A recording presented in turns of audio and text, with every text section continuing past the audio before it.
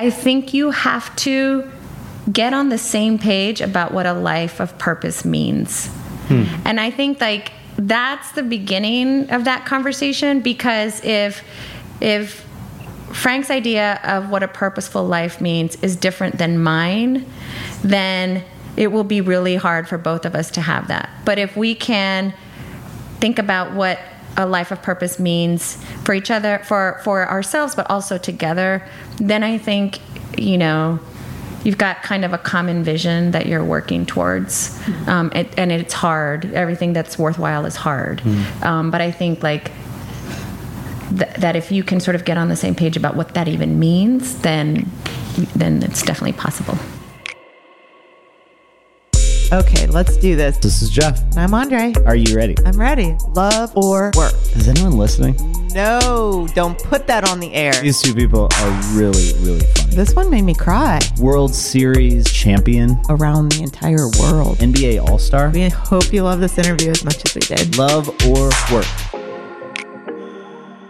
Welcome to the Love or Work podcast. This is Jeff. And I'm Andre. We are back in the studio. Oh man, I've missed this. This Jeff. is good. We've done some, the last couple weeks have been a little different. We got to hear from Glenn, who spoke at our recent Plywood Presents ATL Ideas event, and he was incredible, so vulnerable. I'm thankful for him. Last week we got to share a few things, but today we are back in studio. Special people for you. Oh man, it was fun. I did want to bring up one thing. I've been doing a little research.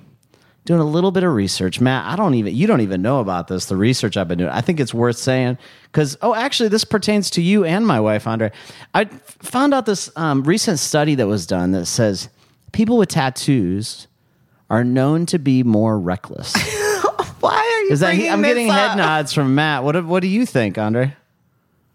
Okay. Well, I'm just saying. So I'm reckless. Well, this is a marriage thing for us. This is a marriage thing for us. Is that a problem, baby? I'm clean as a whistle over here.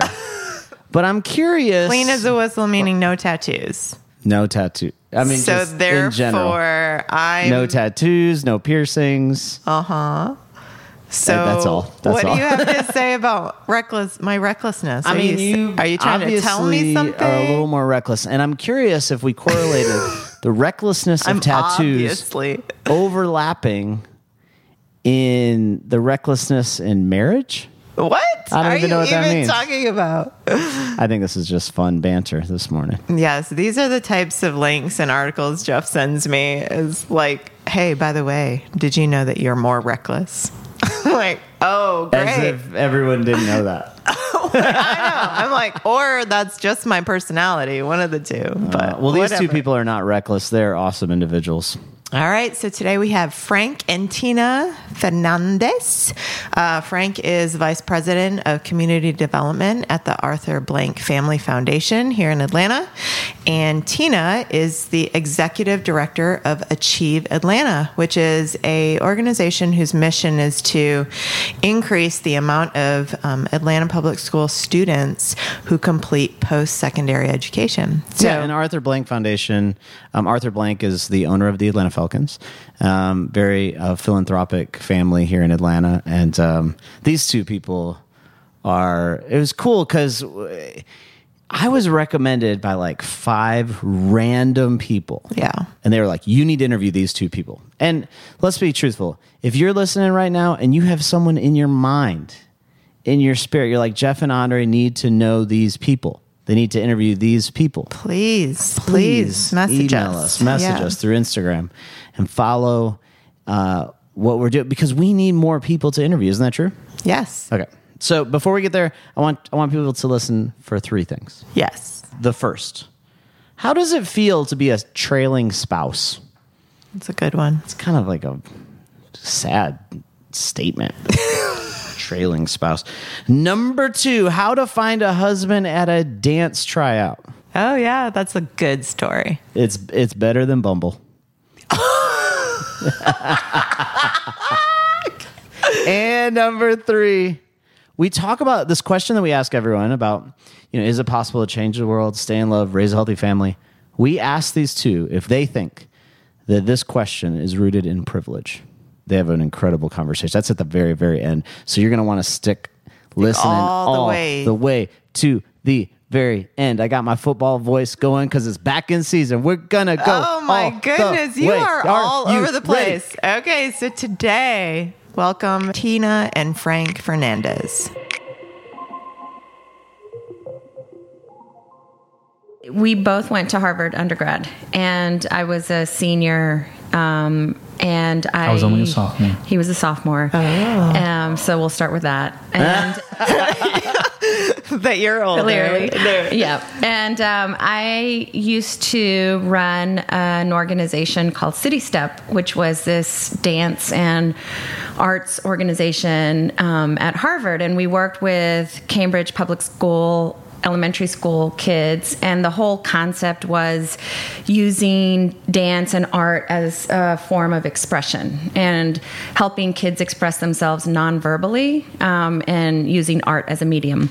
And so it was a student-run dance company, and our company was made up of people who just liked to dance, liked working with kids, and then we had students produce all of the music, and so that was City Step.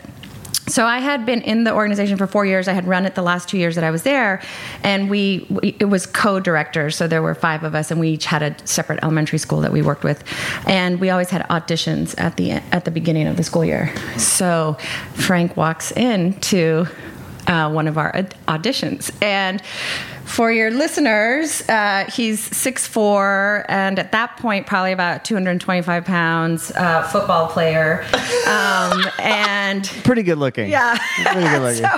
I'm feeling a little intimidated right now myself. Just kidding. So I looked at my co-directors, and we all just kind of looked at each other like, what is this? Like, right? Hello. Yeah. So he auditioned for the dance portion. And, wait. What kind of dance are you doing here? Yeah. Is this like ballet? Is this hip hop? The best dance in the world. It was the best. No, it was a mix of hip hop, a little bit of jazz. It's really about getting kids comfortable with their bodies and just dancing and using dance as a form of expression. Yeah. But your tryout was hip hop jazz? It was a mix.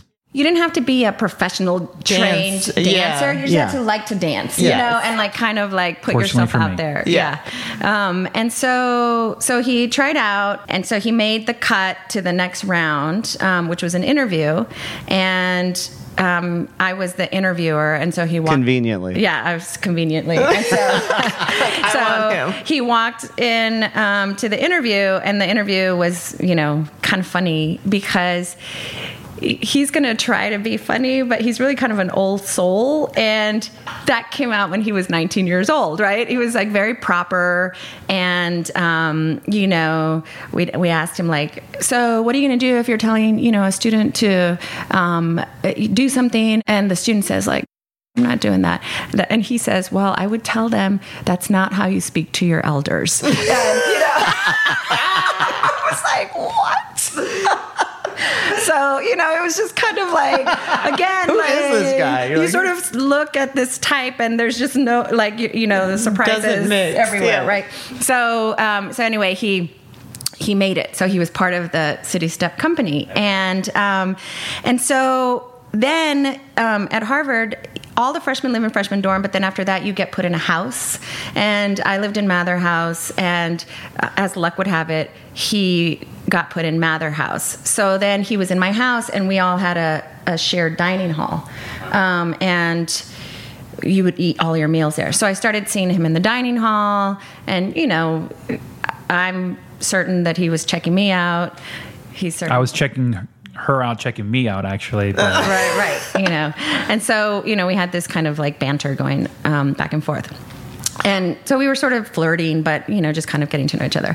And then the big thing was that, so there were these clubs at Harvard, which were like fraternities, but they were very, exclusive and elitist, and they didn't allow women. And so at the time, all of the women on campus were like, were boycott, but women could go. You could go and party at these places, but you couldn't belong. You couldn't be a member, which, and that was like all of the networking stuff or whatever. So there's a petition going around that women signed saying, I will not go to the finals clubs. And Frank was being punched for one of the clubs, which basically means like recruited, joining right? it, Like yeah. rushed. And they had all these events. And so one of them was this formal event, and somebody told me he was going to ask me.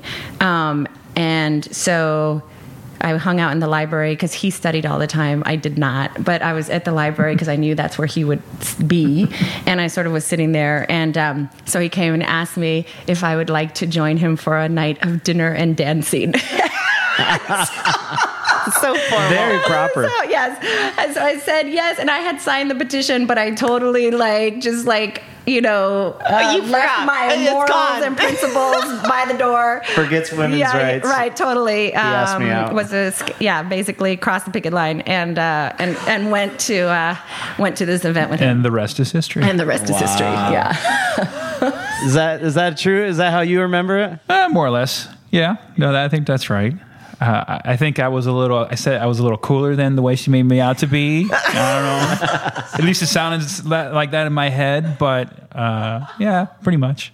And then the way we'd like to, because we've told the story a lot, but the way that we wrap this story up is that.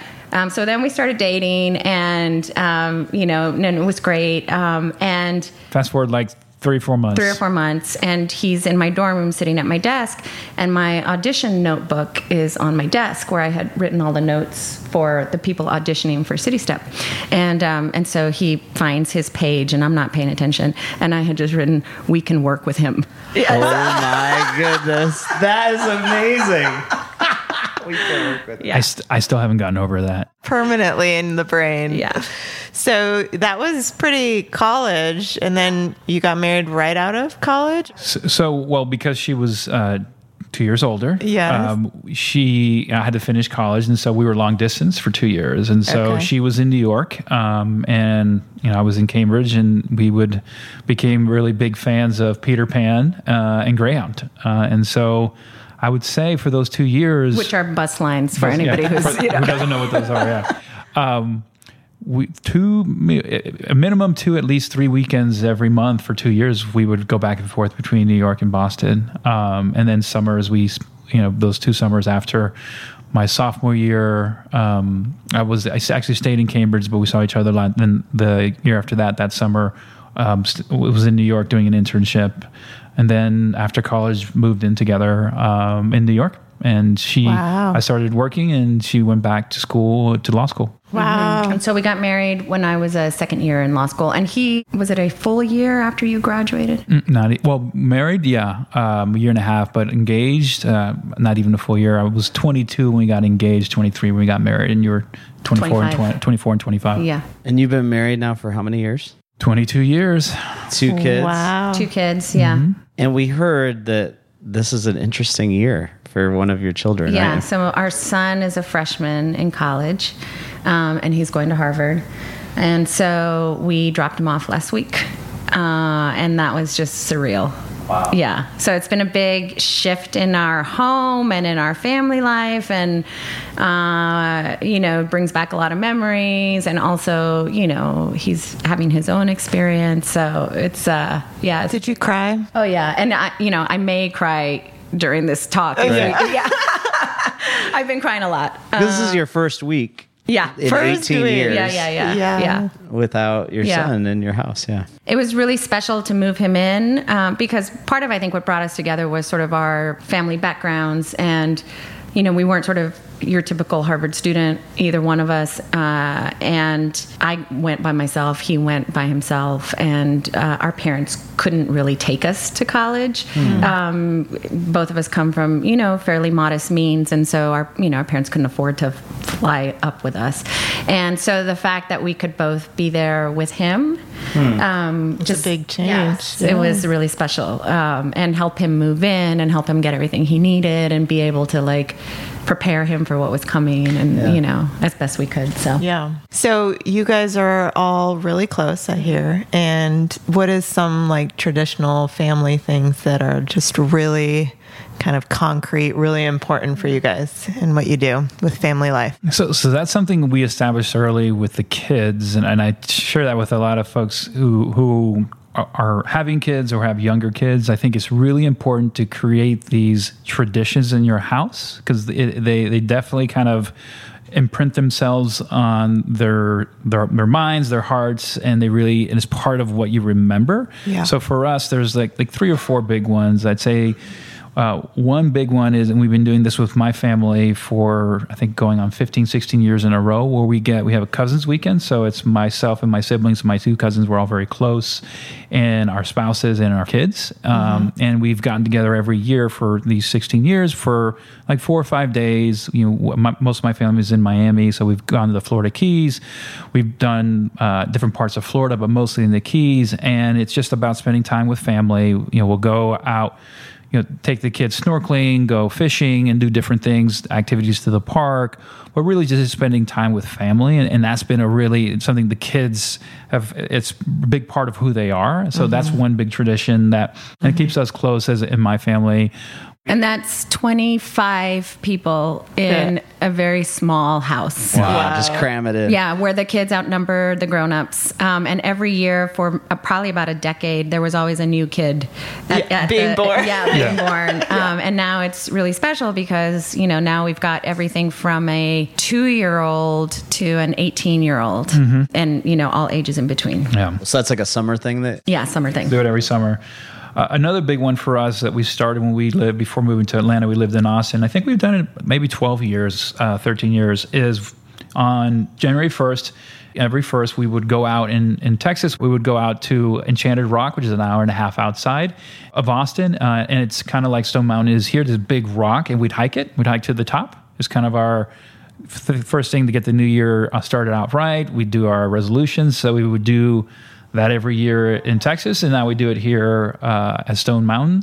And when we moved to Atlanta a little over 5 years ago, and when we moved here, it was one of the first things we thought about, like, what are we going to do on New Year's? Because we've been going to Enchanted Rock, and lo and behold, that type of geologic sort of structure or formation, there aren't that many in the world. Yeah. Right. Just so happens that Stone Mountain is another one. So now we do Stone Mountain. So you do your resolutions on the top, like when you get to the top? Is that the kind of idea? No, we would do it like afterward. We'd go to dinner or lunch, depending on what time we got up. That's cool. Yeah, so we have pictures with the kids of New Year's Day for years, always at the top of that hike. And that's been really great. And Frank gets all the credit for the traditions piece, because that wasn't a big thing in my house. We were sort of more, what do you feel like doing today? It was, and so this idea of these traditions and these things that we just do every year has actually been really meaningful. And it wasn't something that I would have sort of suggested, on my own. So, and then the other two I would throw out there would be, we try to, and again, this is going to change now with my son in college, but we try to do one big trip where it's the 4 of us, and we go somewhere different, and we've been able to really travel all over, Europe and South America and other places. And those also, I think, again, create these life memories. So, the big one, most recent one from my perspective, was we went to Peru, and we did the Inca Trail. The 4 of us, we did the 4-day hike. And that was a great shared experience. It was hard. It was super, amazing. And it kind of imprinted, again, these imprints you have with your family, with the core. And we were able to do, I had gotten a fellowship, this was like 8 years ago. We were able to spend about a month in Europe, driving from Valencia all the way to Copenhagen, and just taking the 4 of us being able to experience that together. Those types of things, I think, are really critical in terms of just how you create that bond amongst each other, and those, I made up the term life memories that kind of you never forget. So that's a big one. And the last one for me is, this dropped off in the last year or two, but for years we'd watch Elf every holiday season. Andre's favorite holiday season. Favorite movie. I am singing. Yeah, and I think so. Those are like the big things, and then there's like these just small things that are, I think, part of like our values in the homes. And it's not always possible, but we insist that the kids support each other in their events. So my daughter's gone to Lucia has gone to countless basketball tournaments and, ultimate Frisbee games and, watching her brother from the sidelines. And then Frankie has gone to lots of dance competitions and tournaments, basketball tournaments, etc. And that is, and teenagers are teenagers, and you don't always want to go and just hang out in these random places, yes. But we've tried to instill in them that they sort of have an obligation to each other to be supportive, even when it's not convenient or it's not fun. Yeah. But that's just part of what you do. And, sometimes we succeed and sometimes we don't, but it's something that we really try to do. So both of you seem like high profile people. Like you have, I'm sure, very driven. You guys have people that expect a lot out of you that you work with. And so I'm curious how that plays out in the connection with each other. So what do you guys do when your schedules conflict? I'm sure over the last, I think you said 22 years, there's been times where one of your work has taken priority, or how have you guys wrestled through that over this lifespan together? I think like on the very practical side, we just get really practical, right? So like, he has to work late, I have to work late, or we have to travel separately, or, there's kids, somebody has to pick up the kids or something, that kind of thing. Over the years, I think we're just pretty pragmatic about how to do that. And we were, for the first 12 years of the kids' life, 12, 13 years, we were really lucky because we were in Austin, Texas, and my mom lived a couple of blocks away. And so she was a big part of that support system and, pitched in and was sort of another parent, really, and helped when the kids were little. And then when they were older, when my son was in middle school, the bus would drop him off at the corner of my mom's apartment complex, and he'd hang out with her and all of her friends and play Rumi Cube every day with, the viejas is what we would say, and when he was in middle school. So like there was family, to help pitch in, but then we also just got help wherever we could, whether it was hiring somebody to help us clean the house or enlisting family members or friends. And I think the good thing for both of us is that we really do try to be fair with each other as opposed to like compete. Again, not always successfully, but that's just, I think that's kind of our approach. Yeah. And I think it's something that has evolved over time. To me, when the kids were younger, it was harder for a variety of different reasons. I think like the broad stroke is when they're younger, they're physically more exhausting. When they're older, they're psychologically more exhausting. And like, we love you, kids. Yeah. But it's just when they're younger, it's just harder because now, for example, our kids both can drive and one's just left the house, but they're just more self-sufficient. But then you got to be mindful of that because then it's easy to kind of not focus as much as you should. But in those early years, it definitely was that. And I think the other piece, and this is something I think is important that Tina glossed over, is when the kids were little, she in terms of, and you said this earlier around that she went part-time for a good number of years. And it was a conscious decision where she didn't want to necessarily stay home because, and this is just the reality, it should be different, but it isn't, is that for women, if you go completely get off the rat race, they don't hold your place. Yeah. That's just how it is. It shouldn't be, but that's the way it is. Back into the game. She stayed in, but she was able to not work full time and still keep her foot in the door and able to work. And then once the kids were a little older and better positioned, she can kind of ramp up again. Yeah. And I think that's that's just a reality that I think is important to recognize, that sometimes you can't, can you have your cake and eat it too?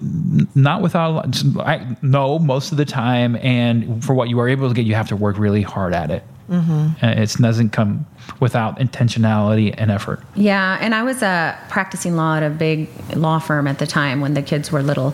And it was hard to make that decision, and it wasn't hard to make that decision because I I didn't want to miss their early years. And I, negotiated, because at that time, now there are a lot of sort of better work options and flexible leave policies. And the firm that I worked with has now a part-time policy. There really wasn't one at that time. And so and there was a couple of us who were having babies, and we sort of negotiated what that would look like. And you definitely take a hit to, the type of work that you get to do and the money piece.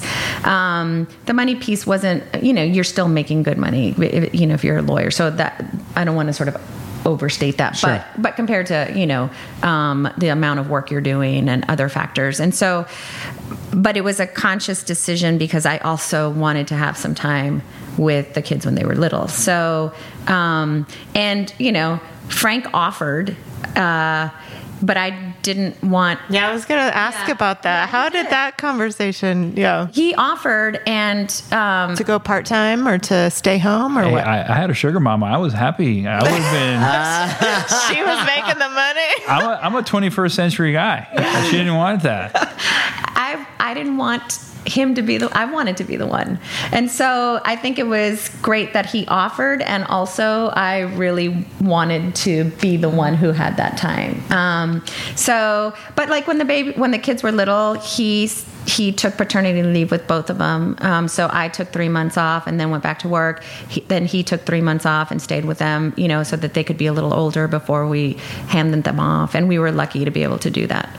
We made some sacrifices, but I think like at the end, because I've been thinking about this, how do you make this work? Part of it is we both really do have similar values around the importance of family, and like in terms of living out our purpose, family is part of our purpose. Mm-hmm. So neither one of us has ever felt that work was our sole purpose. Mm-hmm. And so that just made it easier because we enjoy family.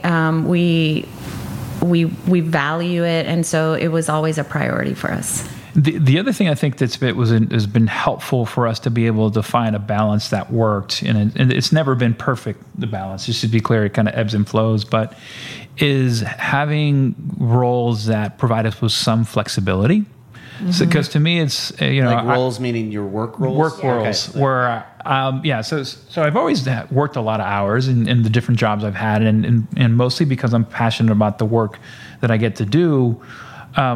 But a big part of that is when and how, right? So I've always been able to have a job where I can go home at 5:30, 6 o'clock and spend time with the family. And for years I would work afterward at night after the kids went to bed, and work on weekends sometimes.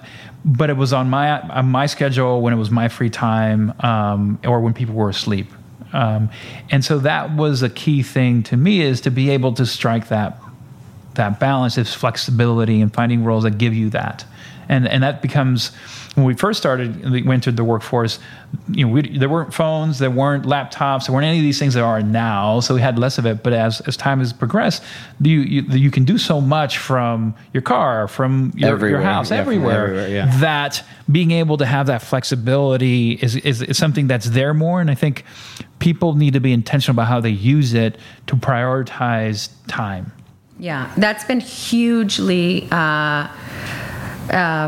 impactful in our ability to, try to do as much as we can, is that we've both had jobs where we have autonomy. And I think as our careers have progressed, have, again, prioritized that type of work.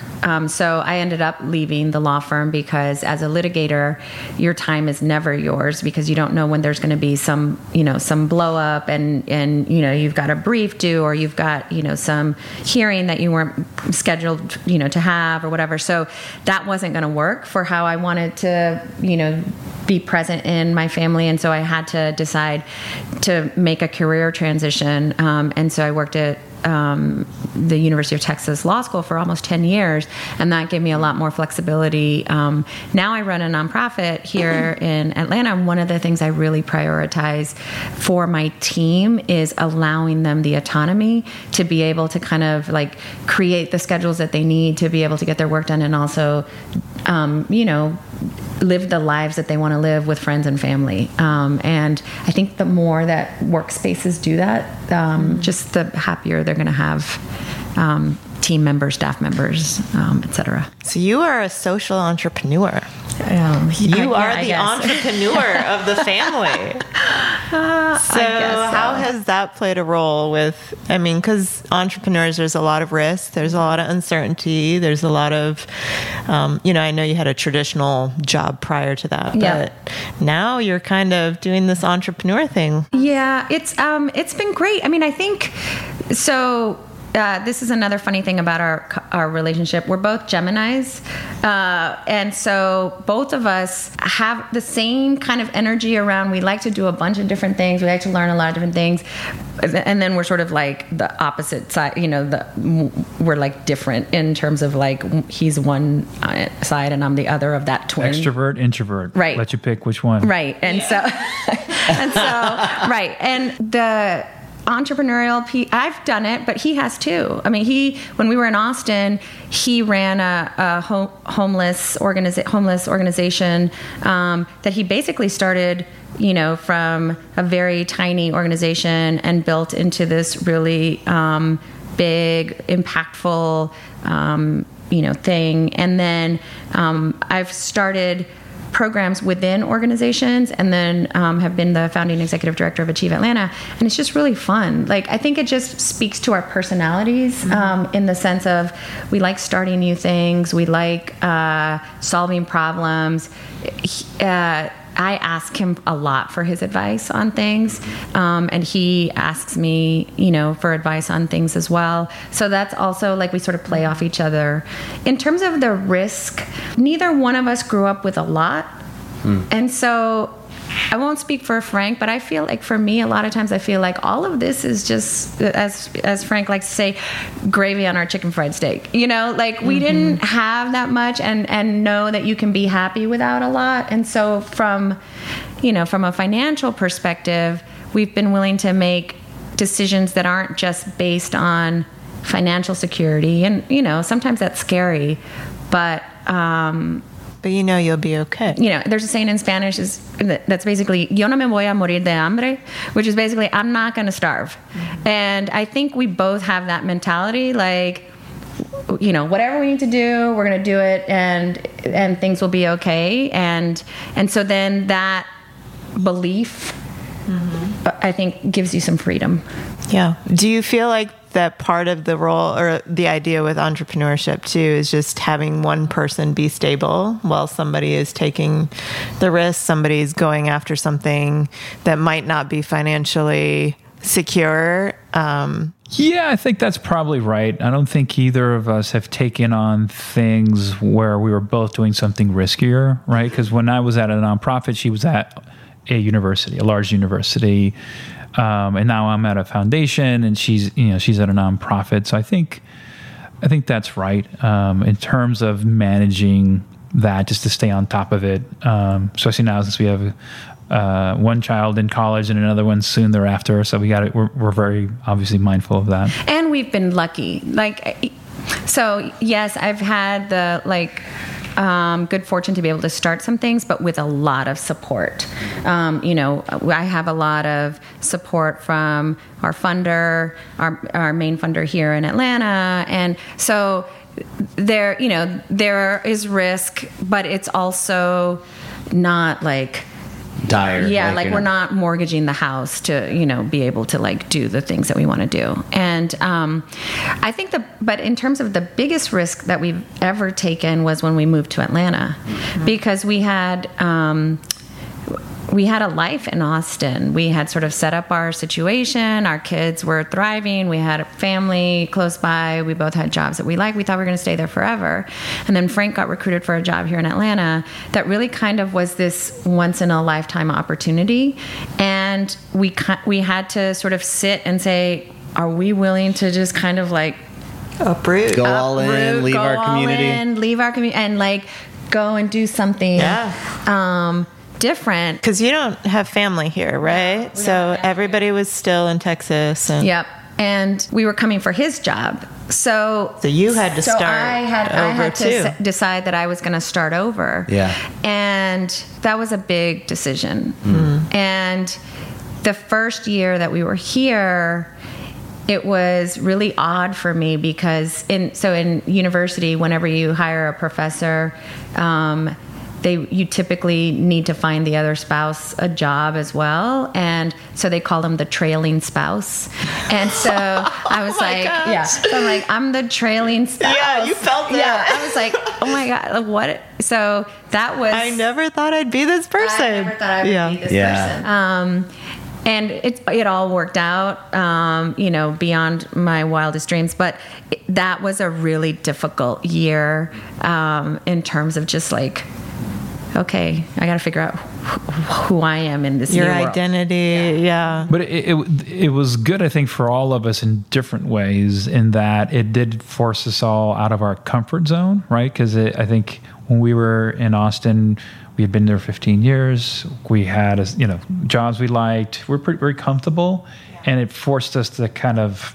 And there's been a lot of good of that, some challenge too, in terms of you don't have the same network here that we did in Austin. In all honesty, and that's hard. The kids were in middle school. Yeah, when they transitioned, that's so rough. And that was hard for both of them in different ways. I remember one of my more vivid memories was when we took, actually her mom was visiting, and we went with Lucia to go see what was the name of that movie? It was a Pixar movie about the girl, and it was all the feelings. Oh, yes. Yeah. So it was this movie about a family that moves, and the girl is and all literally her our daughter's feelings. age. And I remember, I don't know, like a third of the way through the movie, I look over, my daughter, my mother-in-law, and my wife are all crying. Just because it like hit home, so close to home. It was such a good movie, and so sophisticated and nuanced in how it dealt with the emotional kind of roller coaster you go on when you have such a big transition. So it was. There was definitely a lot of adversity to it, but it was a lot of positive too. I think especially for the kids who I think now consider themselves Atlantans, or ATLians in a way that I didn't think they would ever, because they're so rooted in Texas and being from Austin. Mm-hmm. So married 22 years, man. Kids are starting to graduate. Yeah, you guys have amazing stories of doing all different significant work. I'm curious, like, how have you two stayed connected in the midst of this? Like, if you were sitting with a couple that was in their first 5 years of marriage or, committed relationship, whatever that looks like. Yeah. And you're like, man, if you want to stay the long haul, here's how we stayed connected. What advice would you give? One thing she will say a lot, which I think is true, is that because we met so young, and I think you guys can relate to this since you met young as well, is that we've become adults together. That's a good way to say it. That's a nice way of saying that. And as we all know, men take a little longer. And I just Brains became adult. need develop. I just became an adult a couple years back. No, but in all seriousness, it's like you go through this process, and we I think for married couples, when the kids are younger age, that's just really, really, because it's physically exhausting. They take up so time consuming, take up so much of your time. You don't have enough time for yourself, and you feel like you get pulled in a million different directions. So it's hard, the prioritization. So, we've had our bumps. It's not all rainbows and unicorns, even though it may seem like that. It's not.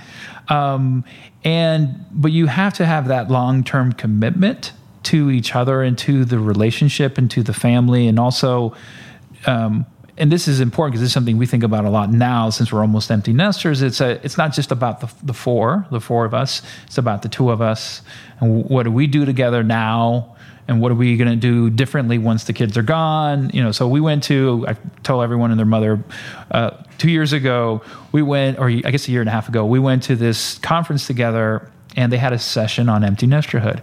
It's like the best conference session I've ever been to. It was so helpful. Yeah. We were the only couple there. There was a lot of people there, but not couples. And it was just helpful in getting us to think about all the different implications of what it means when your children leave, whether right before, when you're in the middle of it, or in terms of one kid in, one kid not, and then afterward, and how that affects the relationship you have with each other, with your children, with the broader community. Because especially for parents, a lot of your friendship, your social network is a function of your kids. They're tied to it. Yeah. And then that goes away. You're like, okay, where are we going? Who do we hang out We have with? to go. Yeah. We're supposed to go to some sort of tournament right now, or a concert, or something. You don't have to do that. So, Right. so there's an intentionality you have to bring. I think also like we enjoy a lot of the same things. So we love, again, because we've raised each other, basically, is what we say, we have friends that we've had our entire lives. We love hanging out with our friends. And they live all over the country, but, there are people we've known since we were teenagers. And so we still keep in touch. We hang out with them. There are some people who have been part of our life, for that, for the entire time that we've been together. So I think connecting with other people who also know your story because other people are committed to your relationship too. And so you want those people around. I think we've heard this a lot from friends of ours, that they feel like when times are tough, they need to retreat from their friends and get their stuff figured out and then come back. But what you just said is completely different than that, right? Can you explain more what you mean by that? Yeah, I think part of it is that when people have known you your whole life, and then they've known you as a couple together, they also are sort of these objective observers of how you're different than he is, and some of the dynamics or some of the things that might be clouding your perception of what's going on. And so I think there are some key people in our lives that we turn to when things have been rough, and who have helped us kind of just feel that connection. And I think also there's we were both raised Catholic. We're not Catholic anymore, but there's sort of this in the Catholic marriage. There's this concept of you're making a covenant with each other and with God, and with sort of your community. And the community, yeah. So, we kind of buy that. We'll stick with that still. Yeah. So, I think that there's, I think having community around you to support your marriage is actually really important. Mm-hmm. And I think that to that point, and it varies from person to person or couple to couple in terms of how big that network is, because there's these concentric circles of the people you're really close to, the ones you're kind of close to, and then your acquaintances, and so on and so forth. But for those who are really close to you, I think to Tina's point, when things are, because I think, and we've done that for them too, in terms of as they're going through their stuff, they start to question kind of what are we doing? And you can say, look, we've known you since you were 19 years old, and we've seen the kind of whole journey you've been on. This is part of your journey. And someone who can kind of ground it in that, I think, is helpful, in terms of when you can do that for others and they can do it for you. Because of course there's certain things you need to handle just between the two of you, but sometimes having that community around you can be very helpful in terms of just kind of keep giving you perspective, and just grounding it. The other thing I think for us is that so that friends and community have helped us stay connected. We're just really comfortable with each other, so whether it's sitting next to each other watching TV, or Frank does a lot of crossword puzzles, and I wish I could have captured the look on his face. I can't believe she ratted me out. That's so uncool. Hang on, let me get that. So crosswords puzzles, key to connection. Right, and I'll be doing something else, but we can just sort of be in the space together. We sort of inhabiting the same space. I think that's really important. I think, and then the other thing is, because all couples have good times and bad, especially over the course of a lifetime. And I think in the times that we've had, some harder moments in our marriage, we've each one of us has also gone off and done work on ourselves. So, we all come with sort of baggage, right? Just life, and just notions of we both come from very traditional Latin households that have very set gender roles. And, and Frank is, super progressive and also has to grapple with growing up in that and history, I do too, and so I've gone to I've done my own work on myself and done therapy and figured out my own insecurities, and my parents are divorced, and so all of that sort of plays into, so what does that mean and how is that sort of manifesting itself in our relationship. And I've done a lot of work on myself, and he has too, and family of origin. Yes, so all that work. I love the progression you just shared about okay, here is our past that was, I don't know, you didn't say these words, but male driven household. Is that a fair, if that's a wrong way? Okay. And then you guys have kind of, obviously you're both progressive. You're trying to change that mentality and create a home that is more rooted in partnership and equality and what I'm putting a bunch of words in your mouth, but you stay with me. I'm curious because you work a ton with kids, and you're thinking a lot about families and specific communities in Atlanta and developing communities. What do you think the future of that family structure is going to look like? I think there are so many ways that you can have a healthy family, and so many configurations of that. And I think this is my feeling about sort of our larger society, right? So American culture values individualism and this idea of the person and your rights and your, self actualization, right? And that is not the only way to be, and I think that sometimes when we skew too much towards the individual, we forget that we're part of a larger community, and that starts with the family.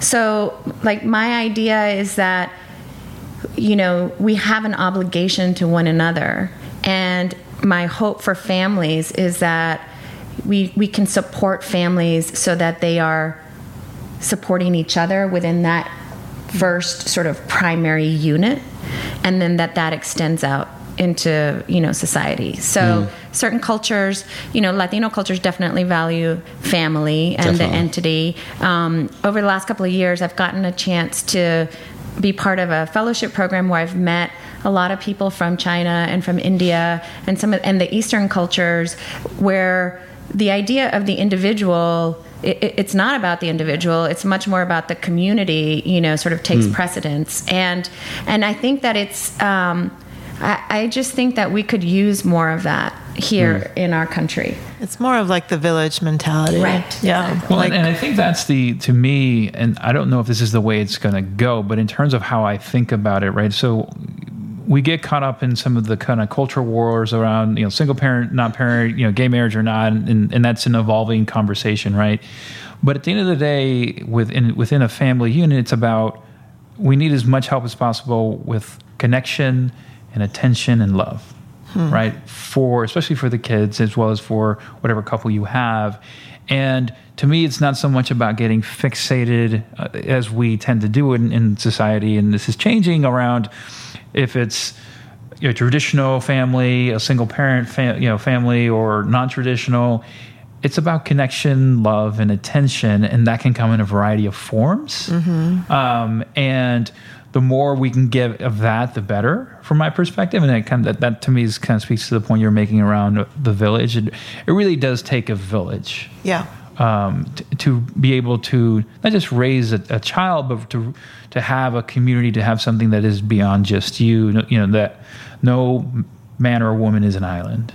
And I think that also speaks to more underserved communities too. I mean, that mentality and way you can raise a family with what you were saying is how even underserved communities, people in more less affluent areas, can raise healthy families with more support, more help in the ways that right now it's like, I feel like when more affluent families are more, I don't know, when there's more wealth, it feels like you just can go silo. It commonly creates separation from community. Yeah. You separate, become super individual. Yeah. Sure. Just more focused on what you and your family are doing, and that's it. Yeah, I mean, I think that is true because a lot of times when you come from a community where there's scarcity, you have to help each other out. That's just part of how you survive, and so you value that, and you sort of experience it in a different sort of way. And so we've tried to, kind of hold on to that as much as we can. I think the other thing that Frank says often, which has always stuck with me, is that you should bring out the best in your partner. So like your partner should be their best selves when they're with you. And I think that's a really interesting marker that you can use for your partner, but also for your kids, right? So like, are they the best selves with you or not? And, right now, I could probably do a little less scolding and, but I think again, it's just like an interesting like way of thinking about it. Like, do we bring out the best in each other? I'm having a little self-analyzation of my kids right now. I'm like, I don't know if I bring out my kids' best selves. Right, and that's There's moments. Let's say over the long term, but but at least with your partner, I think it's a good way of thinking about it. Yes. Yeah. We have come to the last question. I could ask these two questions all day long. I know. I could just keep going.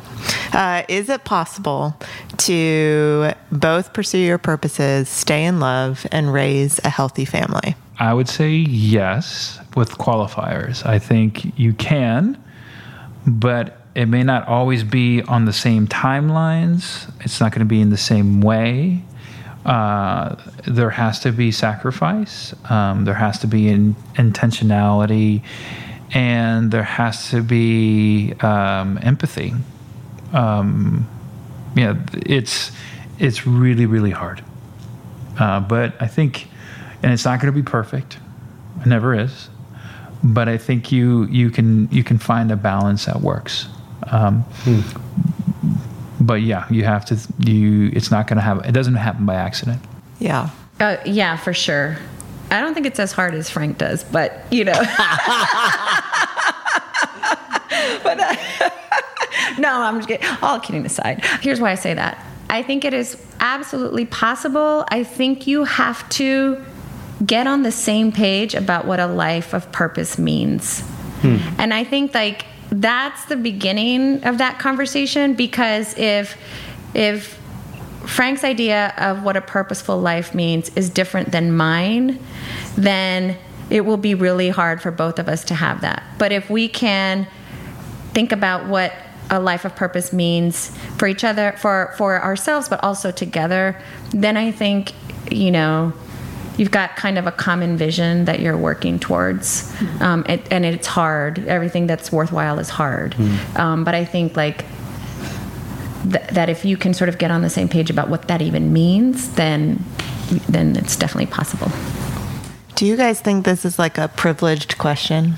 Like a question that is more like yes. of privilege? Yeah, definitely. Definitely. The reality is, for most folks, it's kind of like your hierarchy of needs, and this is something where it's a, to use another term, a champagne problem to have, is that you can actually think about how you balance this, because for a lot of folks you don't have that choice. And I think that is it brings up an important point, because we've been talking about privilege a lot with our children, because they have a lot more privilege than either of us did as kids. And we've always struggled with this question with our kids, is that we don't want them to manufacture suffering, even though we know that played an integral role in helping to shape us in good and bad ways.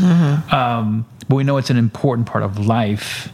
So part of what we try to do is distinguish, say, look, you are privileged. You can't, because your parents are able to do things that we weren't able to do, and provide you with opportunities and all these other things that most people in the world don't have. So you're privileged. And you got to know that and own that. but I don't want you to be entitled, which to me is an important nuance in terms of just that you take it for granted, you think you deserve it. You have it by grace. You did not earn this. Right. You got to own that, recognize that, and pass that forward. I think it is a question of privilege for sure. And when if you don't have physical health, if you have mental health issues that you've never been able to access health care for, it's really hard to be out sort of just outside of survival mode. But I don't think it's a question of money. And so I want to just make that distinction and the person that comes to my mind is my mom, if there's anybody who's led a life of purpose, it's her, and it's taking care of other people and in the way that she knows how to. And I wouldn't ever, say that she grew up privileged, right. But she has a life of purpose. Yeah. So I think that it is a privilege to be able to seek your purpose. And again, privilege doesn't just mean financial security. Yeah. There's a bunch of other things that go into that. Right. Yeah.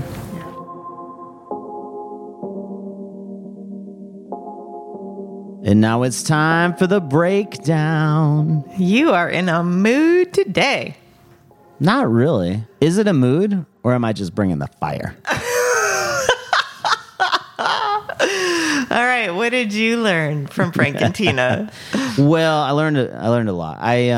There's always something special when you're with people that have kind of lived a little bit longer than you. I mean, they're a step ahead of us, especially with their kids. So this idea that they're transitioning their kids into college, I think they're in a really special time for reflection. And one of the things at the very end that Frank was saying that I was just thinking a lot about, that they've talked about at length. We don't want to manufacture suffering for our kids, but we want our kids to understand it because it played such a role in our lives. Yeah. In contrast to, the privilege that our kids are experiencing, in contrast to entitlement that so many of the emerging generations are feeling. Well, I like how you made a distinction between privilege and entitlement. Yeah. And the idea of manufacturing suffering. Yeah.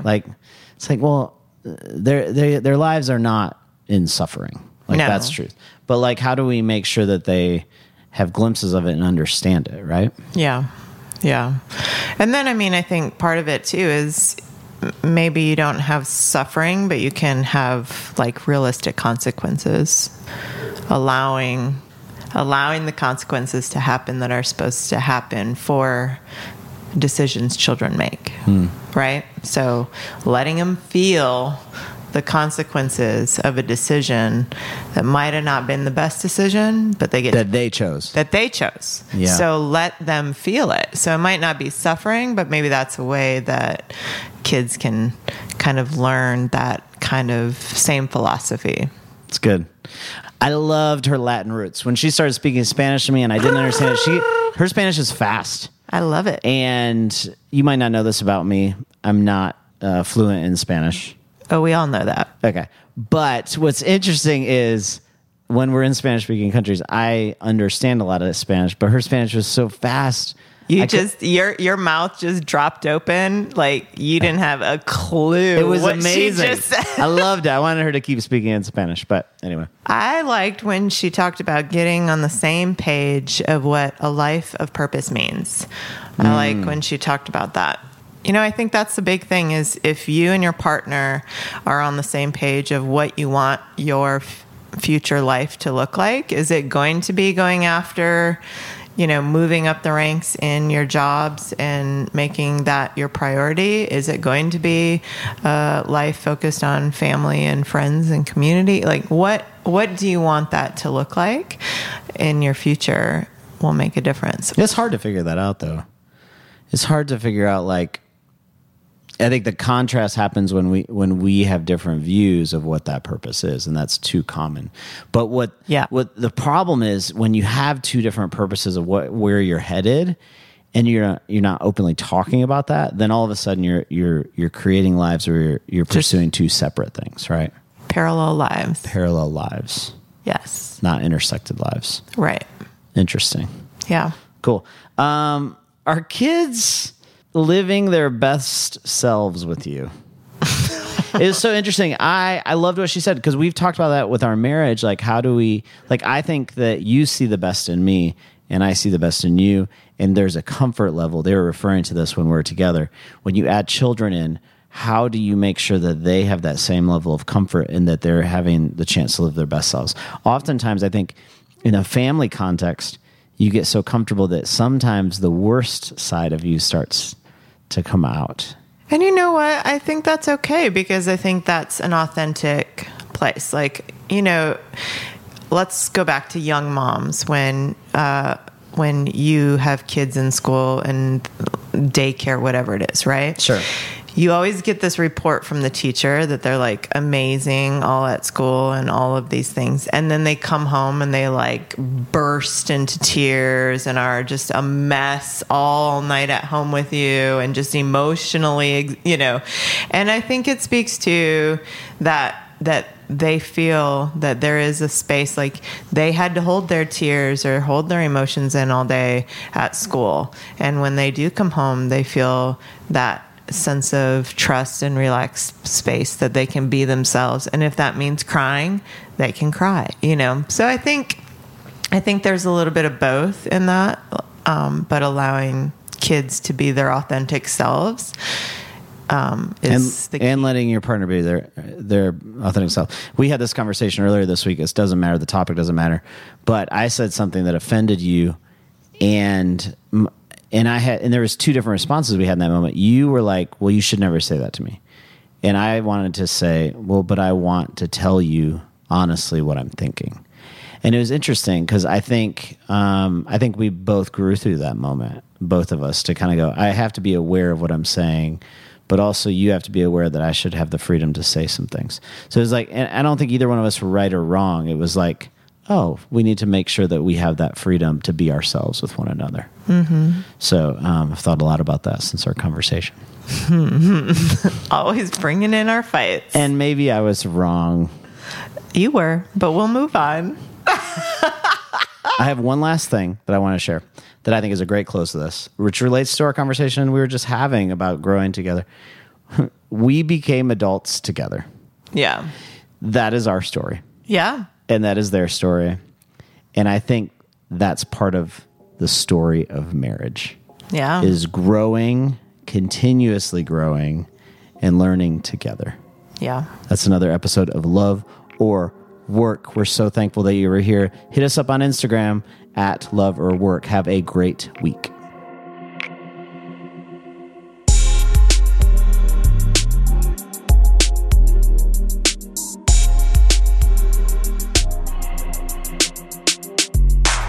This episode was produced by DJ Oak Diggy for Soul Graffiti Productions.